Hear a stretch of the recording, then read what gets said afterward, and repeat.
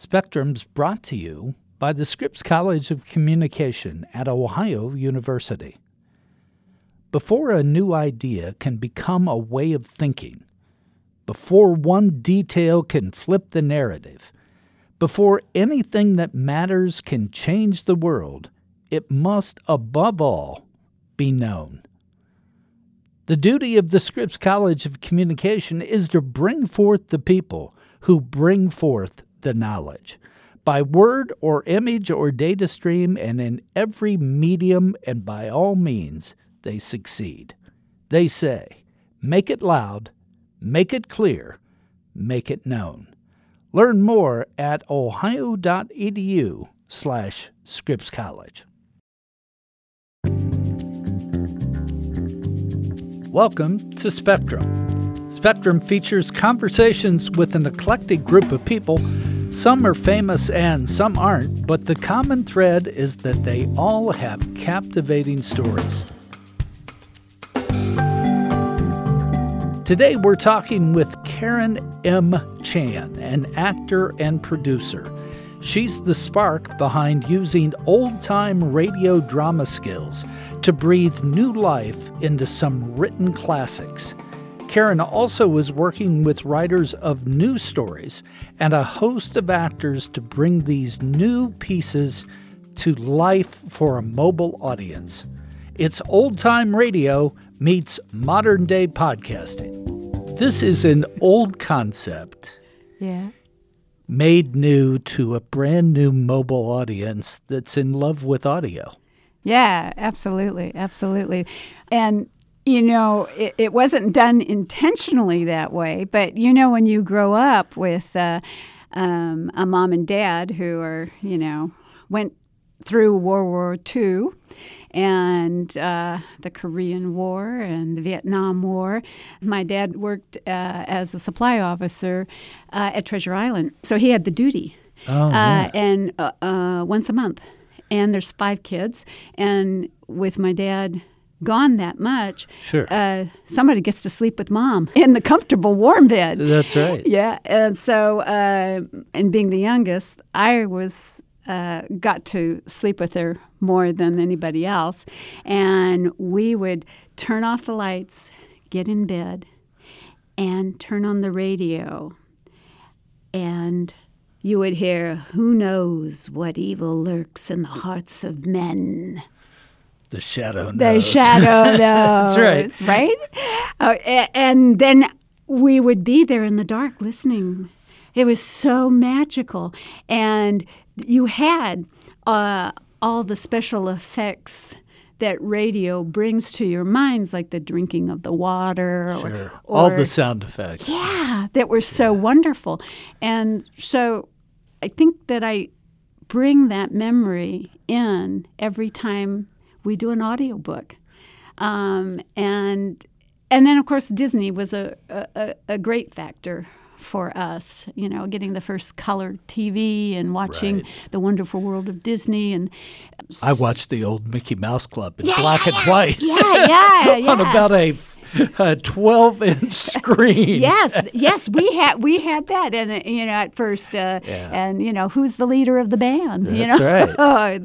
All those, but and that's what influenced me to want to bring these books, these classical books, at first to alive.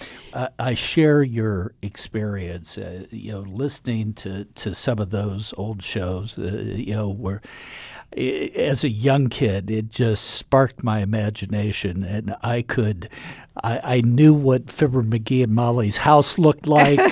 You know, in my mind, all of these things came to life. And I was amazed, if you look at that late 40s, early 1950s period, how many radio shows tried to make it to TV, and they just didn't make it. No. But then some of them did, and some of them were on radio at the same time they were on television. Gunsmoke, for example, was on both at the same time. Dragnet was on both at the same time.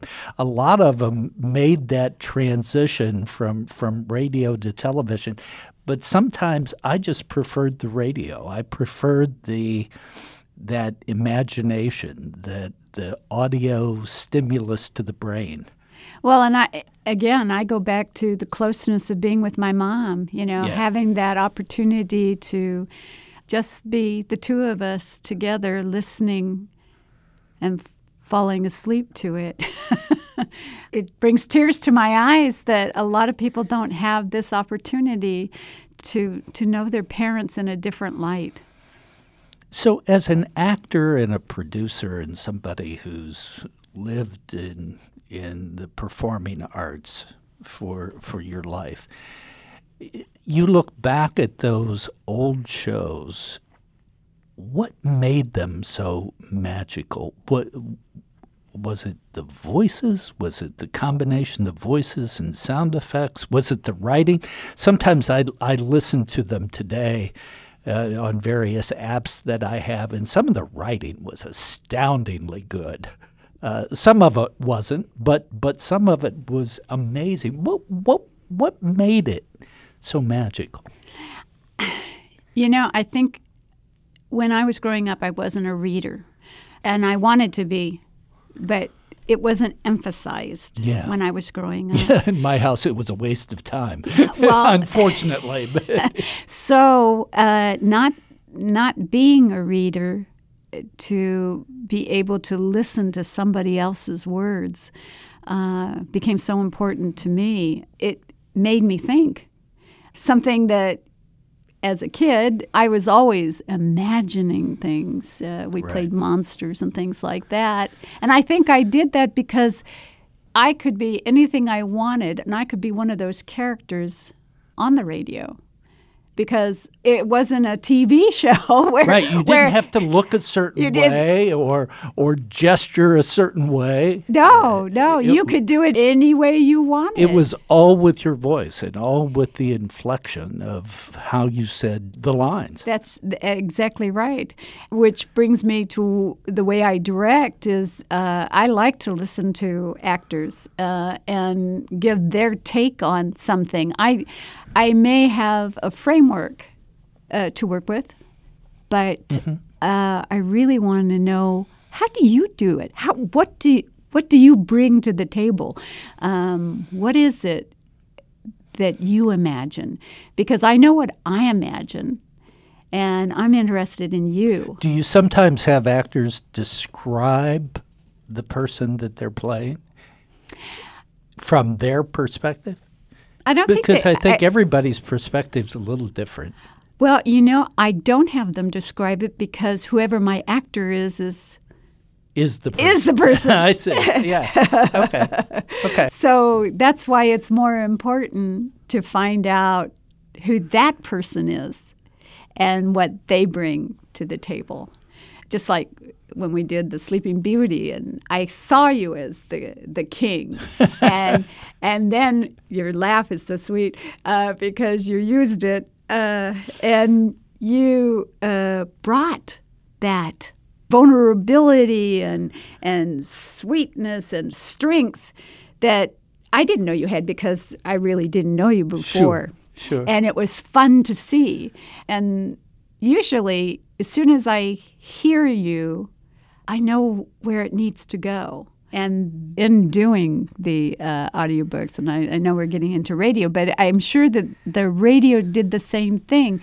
They had to physically do these things so that you understood from their voices what they were doing. For instance, one time I had Davis Bosley as Alice in Wonderland. She was supposed to be reaching for something, and she just didn't have it in her voice. And so I said, okay, Davis, what I want you to do is I want you to stand on this chair and I want you to reach for it. And she did. She physically had to get up there. I mean, we did a lot of these kind of things. And then she knew how to do it. It's a strain. Yeah. It's a strain with your body which elevates your voice. And once you have experienced reaching for something, then you know what to do with your voice. And I think in the old-time radio, not only did they have their sound effects that they did themselves, they were physically active. I think in 1995, 96, or it could have been even 97,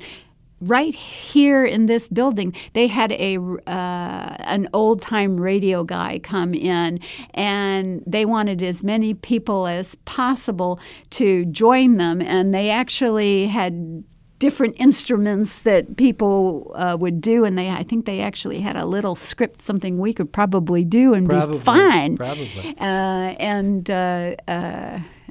think that helps with your voice instrument. So, if you do something for audio only, you act with your voice. Yeah, and yes, you can add sound effects and music, but basically your voice is telling the story through the character. You've done a lot of that. You can't rely on your body, or you can't rely on expression of the face or the things that we normally see in movies or television or theater. So being a voice actor, does that make you a better sight actor? Yeah, I think it probably does for film, because we're very, very big for theater, and very, very small for TV or film.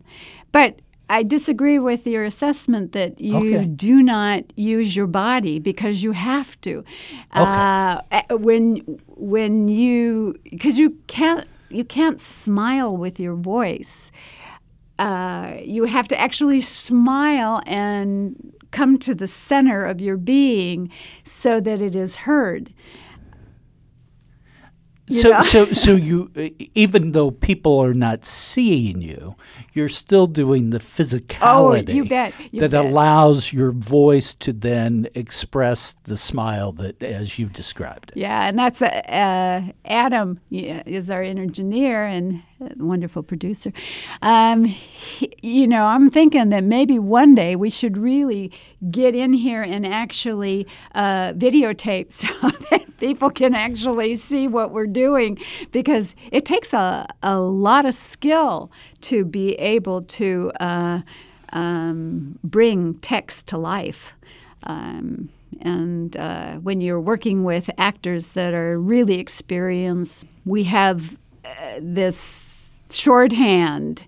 We can communicate exactly what we're looking for, and it's very active. Nobody just sits there and delivers their lines. I mean, this when you hear these audiobooks, your mind is active. You can actually see it, just like in the radio. From far within him he heard a creaking as of rusty portals, and through them came a stern tap, tap, tap, like hammering in the night when one cannot sleep. Have you been good form today? Was their eternal question. Fame, fame, that glittering bauble. It is mine! He cried. Is it quite good form to be distinguished at anything? The tap-tap from the school replied. I am the only man who Barbecue feared. He urged. And Flint feared Barbecue. Barbecue, Flint, what house? Came the cutting retort. Most disquieting reflection of all. Was it not bad form to think about good form? There have been a couple of iterations of audio dramas that you've produced, but what prompted you to want to do this? Well, because I was going back to school as a non-traditional student at OU, I needed a little internship, and so I contacted Stewart Opera House. I went there, I think that was probably in 98, 99, and that was just the time that David Kurz was setting up the internet URLs, which I had no clue what that was at the time. It sounded pretty good. But anyway, the Opera House said, hey, Karen, why don't you go over and talk to David Kurz? And then we just went to coffee one time and started talking about radio, just like the Shadow Knows and all that kind of stuff. And he said, yeah, I really like this type of stuff. What do you think about doing something like, there's this new site, Project Gutenberg, with free books on public domain. He goes, wouldn't it be cool if you could get something like that and we could record the book? And he said, and I think it's very important that we do unabridged. There are sort of two concepts. One is the concept of reading an unabridged book, sort of the books on tape where somebody reads it to you and I can listen in my car in the old ways. But there's also the dramatization of the books. So how did you come to want to dramatize the books? I think that probably started when my kids were little. And I wanted to read to them, so I read The Secret Garden to them, and I took on all the actors and what they did. You became all the characters as opposed to just reading. And I wanted them to be readers, not like me. Yeah. I didn't want them to grow up not being able to flourish in the world of education. I wanted them to be close to me as well, and I thought, this is what I want to give them. And I still want to give parents and grandparents and aunts and uncles and homeschoolers and foreign students, I want them to be able to read an unabridged book and see how it's meant to be, how it's brought to life. Because there are people who don't know how to bring something to life when they're reading, and I wanted that for them. That's an interesting concept because my wife is an avid reader, and reading was prized in her home. And so she reads very well, and everything is on the printed page is magical to her. I mean, it comes to life. Reading was considered a waste of time in my house, and so you could always be doing some other work other than reading. And so I was not taught that reading was essential to learn something, and I could read to learn, but I never read for pleasure. So reading a book, I still to this day have difficulty making that come to life to me.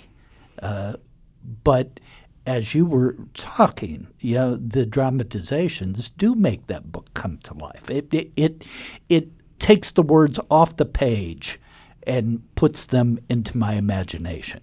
I have difficulty making that connection. Well, I think that you're not alone. There are lots of people who aren't able to do that, and I want my readers or my listeners or both to experience the magic that our voices are carrying. I want to tell these stories. We'll be back after this message.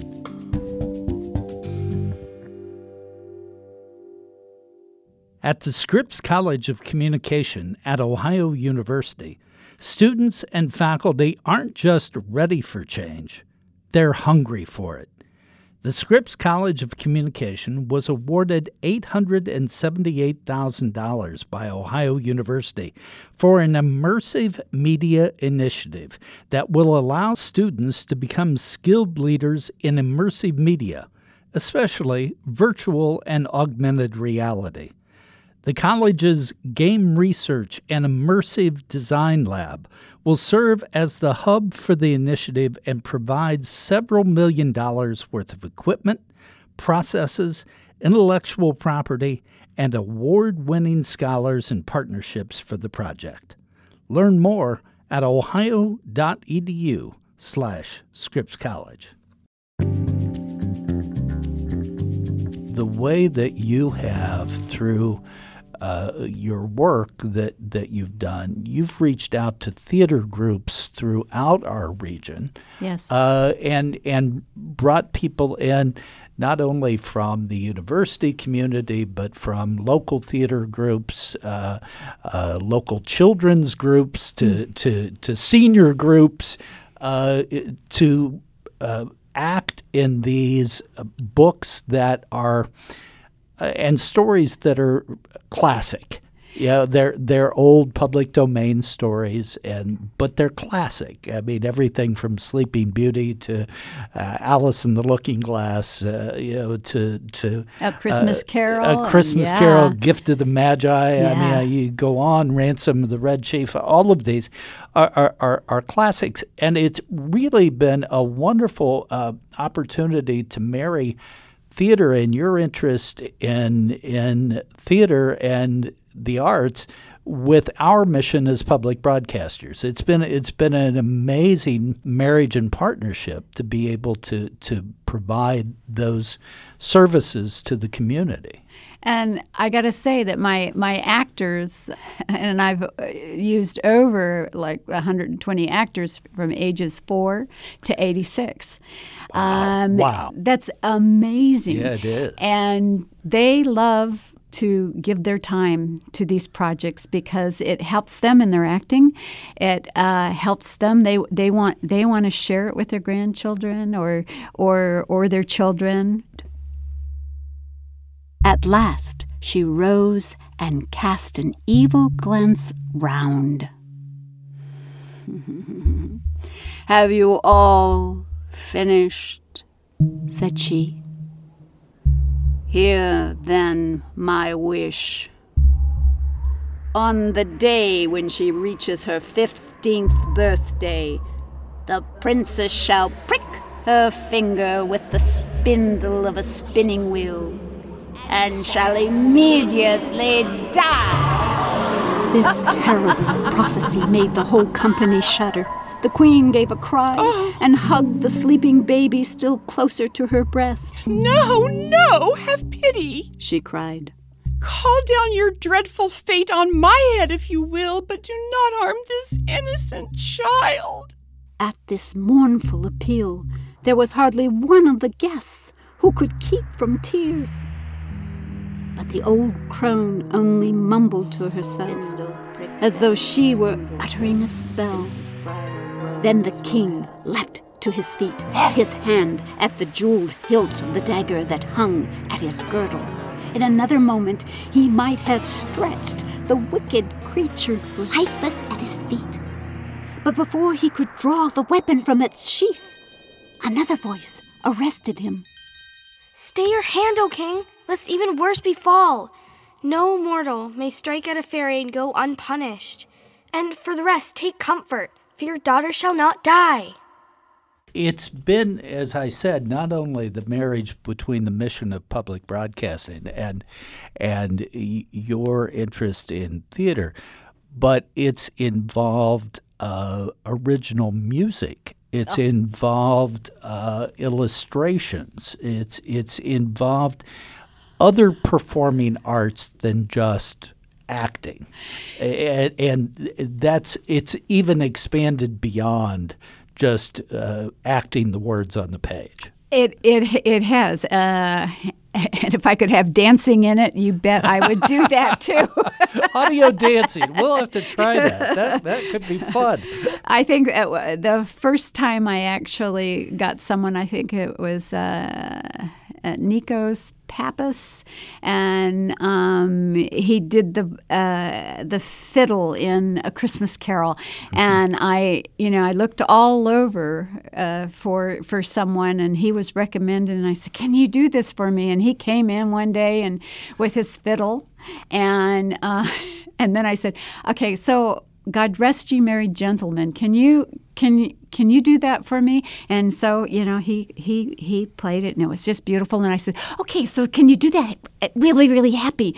And he goes, okay. And I said, now, can you do that a little slow and mysterious? And then I want it like there's something is going to really happen here that is really foreboding. And he's going, I thought I was just going to play one song for you. Yeah. But he gave all of his time, and oh my goodness, that was beautiful. Yes. It is amazing, the people who volunteer their talents, and we're so appreciative of that. But you're making a transition now, not totally out of the classics because they'll always be there, but for the first time, you're in production of an original work. Tell us about that. I mean, it's an original work in multiple ways. Yeah, well, we have two that we're actually in, because Connie Winters is doing her children's book, Freedom Star, and that was something that she'd been working on for 20 years, trying to get produced, and we talked about, hey, wouldn't this be cool to do an audiobook out of that? This is about the Underground Railroad in the Civil War, and how the region where we are was a major area for the Underground Railroad to come up from the south, and it's quite integral in our history in this region. So this is an original work that you needed to have African American actors do to be true to the role. Plus, again, original music and original artwork. Yes, "O Freedom" is an old spiritual, and David Emerson Toney is the one who is the great grandpa, and his voice is just. I got goosebumps when he sang "O Freedom." We are really evolving from when we first did this, 20 years ago till today. And using the modern techniques my goodness. Available to audio sound recording, and bringing it right into the 21st century, and that's what people expect, and it's now easier to provide them that kind of sound quality. And I'm grateful. as well as the additions of music and so forth. Now, you're working on a second original work? Yes. Timothy S. Clue wrote for me a kind of like a fractured fairy tale. That's the other influence that I had when I was growing up, Rocky and Bullwinkle. Yes. Right. So it's a darker fractured fairy tale. And it combines a little bit of Shakespeare, a little bit of Beauty and the Beast, a little Adam and Eve. And he also wrote me some really dark music for it as well. And that is going to play heavily throughout the books. It seems like your inventory or potential inventory is unlimited. There are so many great works that are in public domain, but yet this is an opportunity for people to present to you and to us original works for us to consider.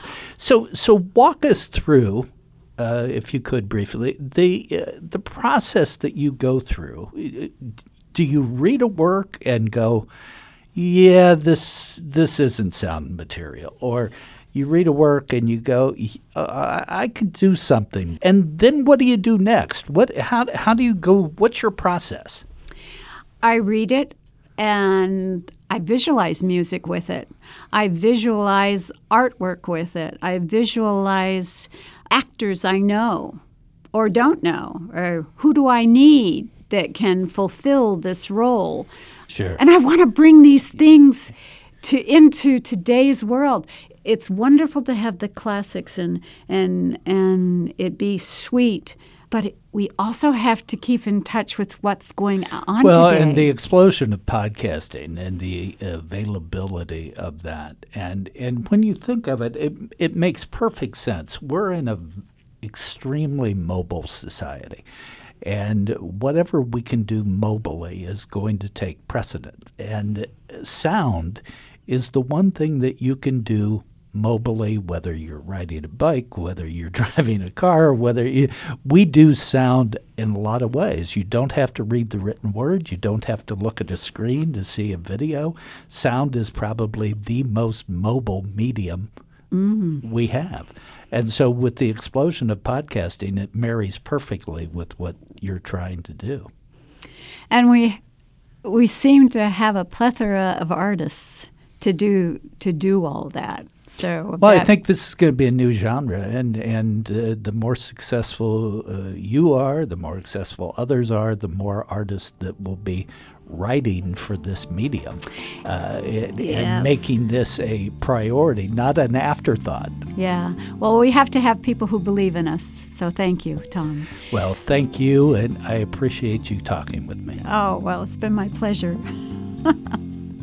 Today we've talked with actor and producer Karen M. Chan about bringing written works of literature to life through audio dramatizations.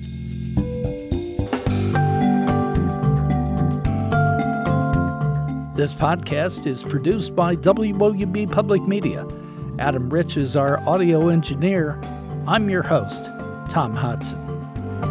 Please subscribe to Spectrum at iTunes Podcasts, Google Play, or at NPR One.